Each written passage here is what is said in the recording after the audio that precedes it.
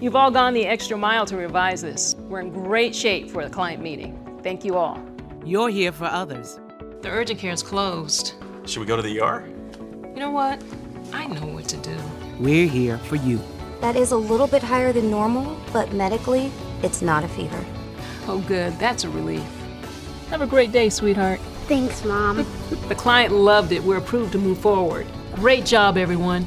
Live fearless, North Carolina. Wait. She told me that she cooking. I said, gonna make a plate. I'm on her way. It's the HBCU Football Daily Podcast for today, Thursday, October 17th.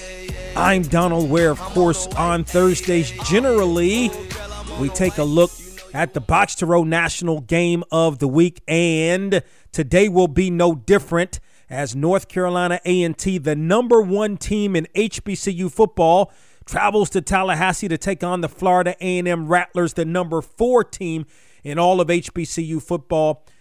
Florida A&M ranked number 4 in the Box to Row coaches and media polls, while the Aggies sit at number 1 in both polls.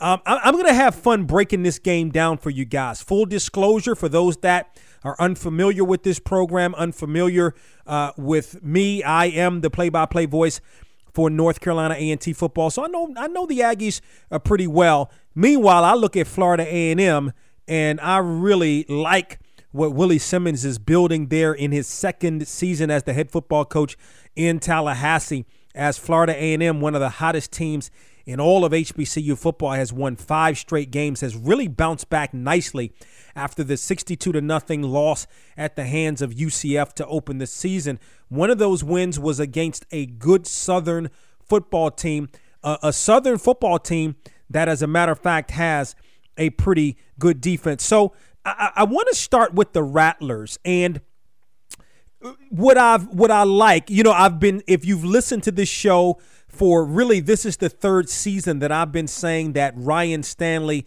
is an elite level quarterback in the MEAC. And I've been saying that because this is a guy that can pass the football.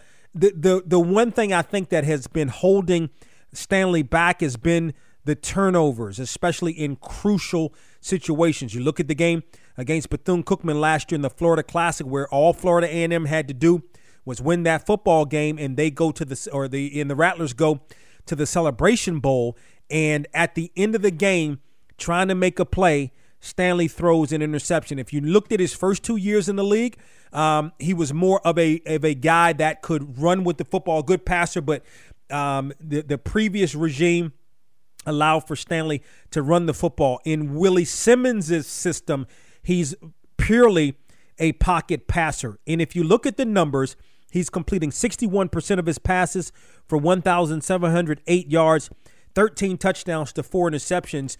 Last week I ranked my top 5 players at the midway point, and I mean, Ryan Stanley right there, he's like number 6. I mean, he's right there. I mean, he is having a really, really good season. I'm going to tell you what's even more impressive about Florida A&M and Stanley, and I guess really overall the offense, is the pass protection that the Florida A&M offensive line gives. Ryan Stanley has only been sacked 2 times this year. Only 2 times this year. You look at the turnovers, or at least you look at the interceptions, only 4. So that tells me that the offensive line is doing a good job. They're allowing for Stanley to be able to sit there in the pocket, make his reads, and be able to make some plays downfield. One of the things that Florida A&M doesn't excel at in terms of from an offensive perspective is running the football. They're not running the football very well at all. As a matter of fact, dead last in the MEAC in rushing yards per game, 89.5 yards. A&T prides itself on stopping the run.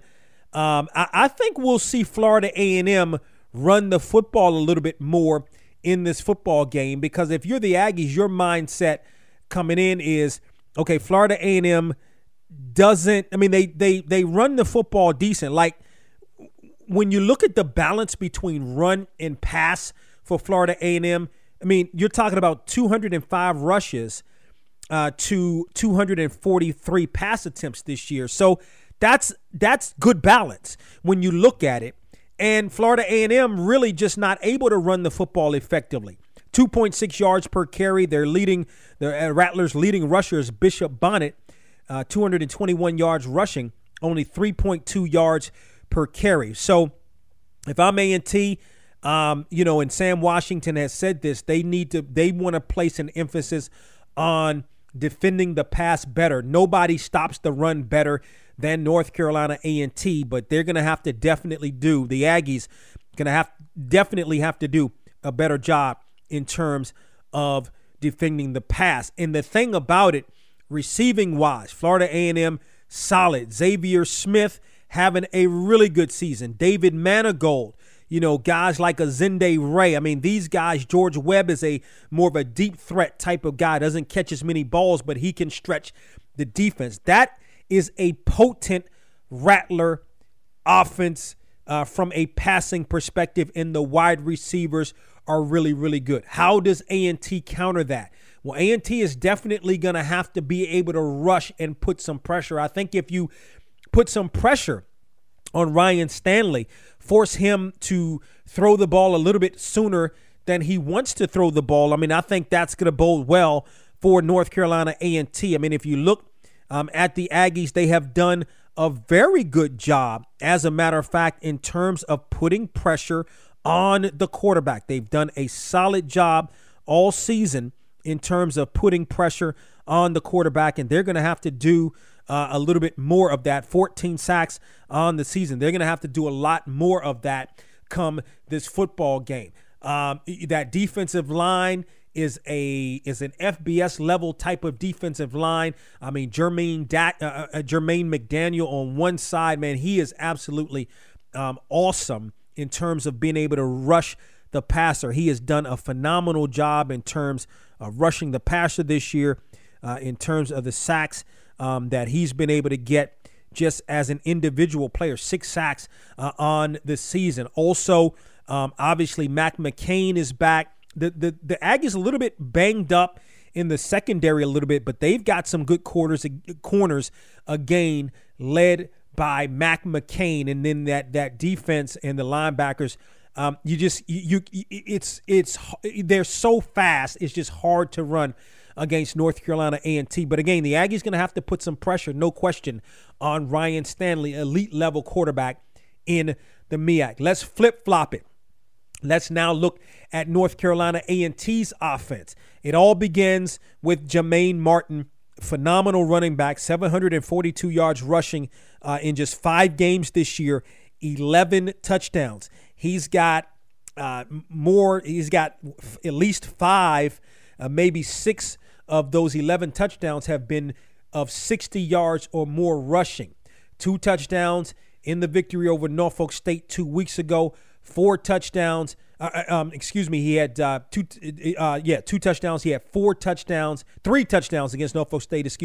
He had against Delaware State 4 rushing touchdowns, 2 more against Charleston Southern. He had a 67-yard rushing touchdown against Duke. So this young man can run the football, and one of the reasons he's able to run the football, much like Florida A&M has a good offense, so does the North Carolina A&T. The Aggie offensive line, that is very, very good. Opens up some really big holes for Martin.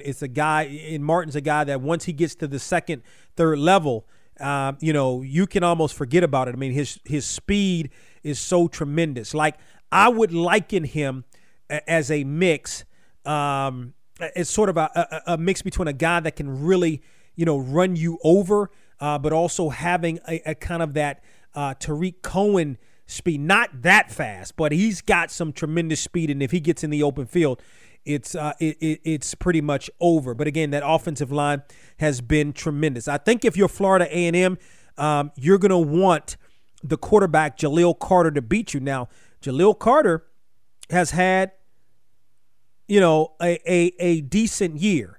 822 yards passing, 6 touchdowns, no interceptions. As a matter of fact, he has not thrown an interception in 223 pass attempts. His completion percentage is around 53%. So, he's not going to be super duper accurate. And also you have to account for the fact that he can run the football a little bit as well. So if I'm Florida A&M, or if you're Florida A&M, you definitely want to be able to put some pressure on Khalil Carter to make him not go through, not be able to find that receiver or be able to get rid of the football, or trying to get rid of the football a little bit sooner than he wants to. But A&T has some really good receivers. Elijah Bell is having a really, really good year, has become this year North Carolina A&T's all-time leader in terms of receiving yards and receptions. Zachary Leslie, who had a breakout year on last year, has really started to come around the last couple of games. A&T uses that sort of tight end wide receiver combination in Quinzel Lockhart. He's going to be dangerous as well. So if I'm Florida A&M, or if you're a Rattlers fan, you want to be able to put some pressure on this Aggie passing game. And Florida A&M really is good against the run. Like you're talking about the Aggies being number 1 against the run. Guess what? Florida A&M number 2 against the run, giving up a little more than 112 yards per game, which is not bad. They're very solid against the run. Pass-wise, not so much. So if you're Florida A&M, you got to get after Khalil Carter, because if you give him time, especially to find a guy like a Bell or even a Zachary Leslie, that's going to be a long day. Those are big receivers, and going to be a nightmare matchup for Florida A&M's cornerbacks. So again, A&M going to have to put some pressure on Khalil Carter, force him to throw the football a little bit sooner than he ultimately had planned. So it's a 6:00 game in Tallahassee. Very excited about this football game. Very excited about being able to be there and call this football game, because I tell you what, it's going to be a great football game. And by the way, Florida A&M came to Greensboro last year and got the victory 17-16. Probably a game really that A&T should have won, but you got to figure that the Aggies going to have that revenge factor on their minds. They want to stay undefeated in MEAC play, need to stay atop the MEAC, because Bethune-Cookman, I tell you what, Bethune-Cookman, the other team in the MEAC that's playing some outstanding football right now. So that's a look at the Box to Row National Game of the Week. North Carolina A&T at Florida A&M should be a good one. Don't forget about the weekend edition of From the Press Box to Press Row. Got a big show for you. As a matter of fact, Indianapolis Colts wide receiver Chester Rogers, who played his college football at Grambling, is set to join us on the program. So you don't want to miss that interview. Again, the weekend edition of From the Press Box to Press Row can be heard on a radio station near you. Also, a little NASCAR talk. William Byron, NASCAR driver, also going to join us on the weekend edition of From the Press Box to Press Row. So should be a pretty good show, and one, as a matter of fact, that you don't want to miss. Have a great day.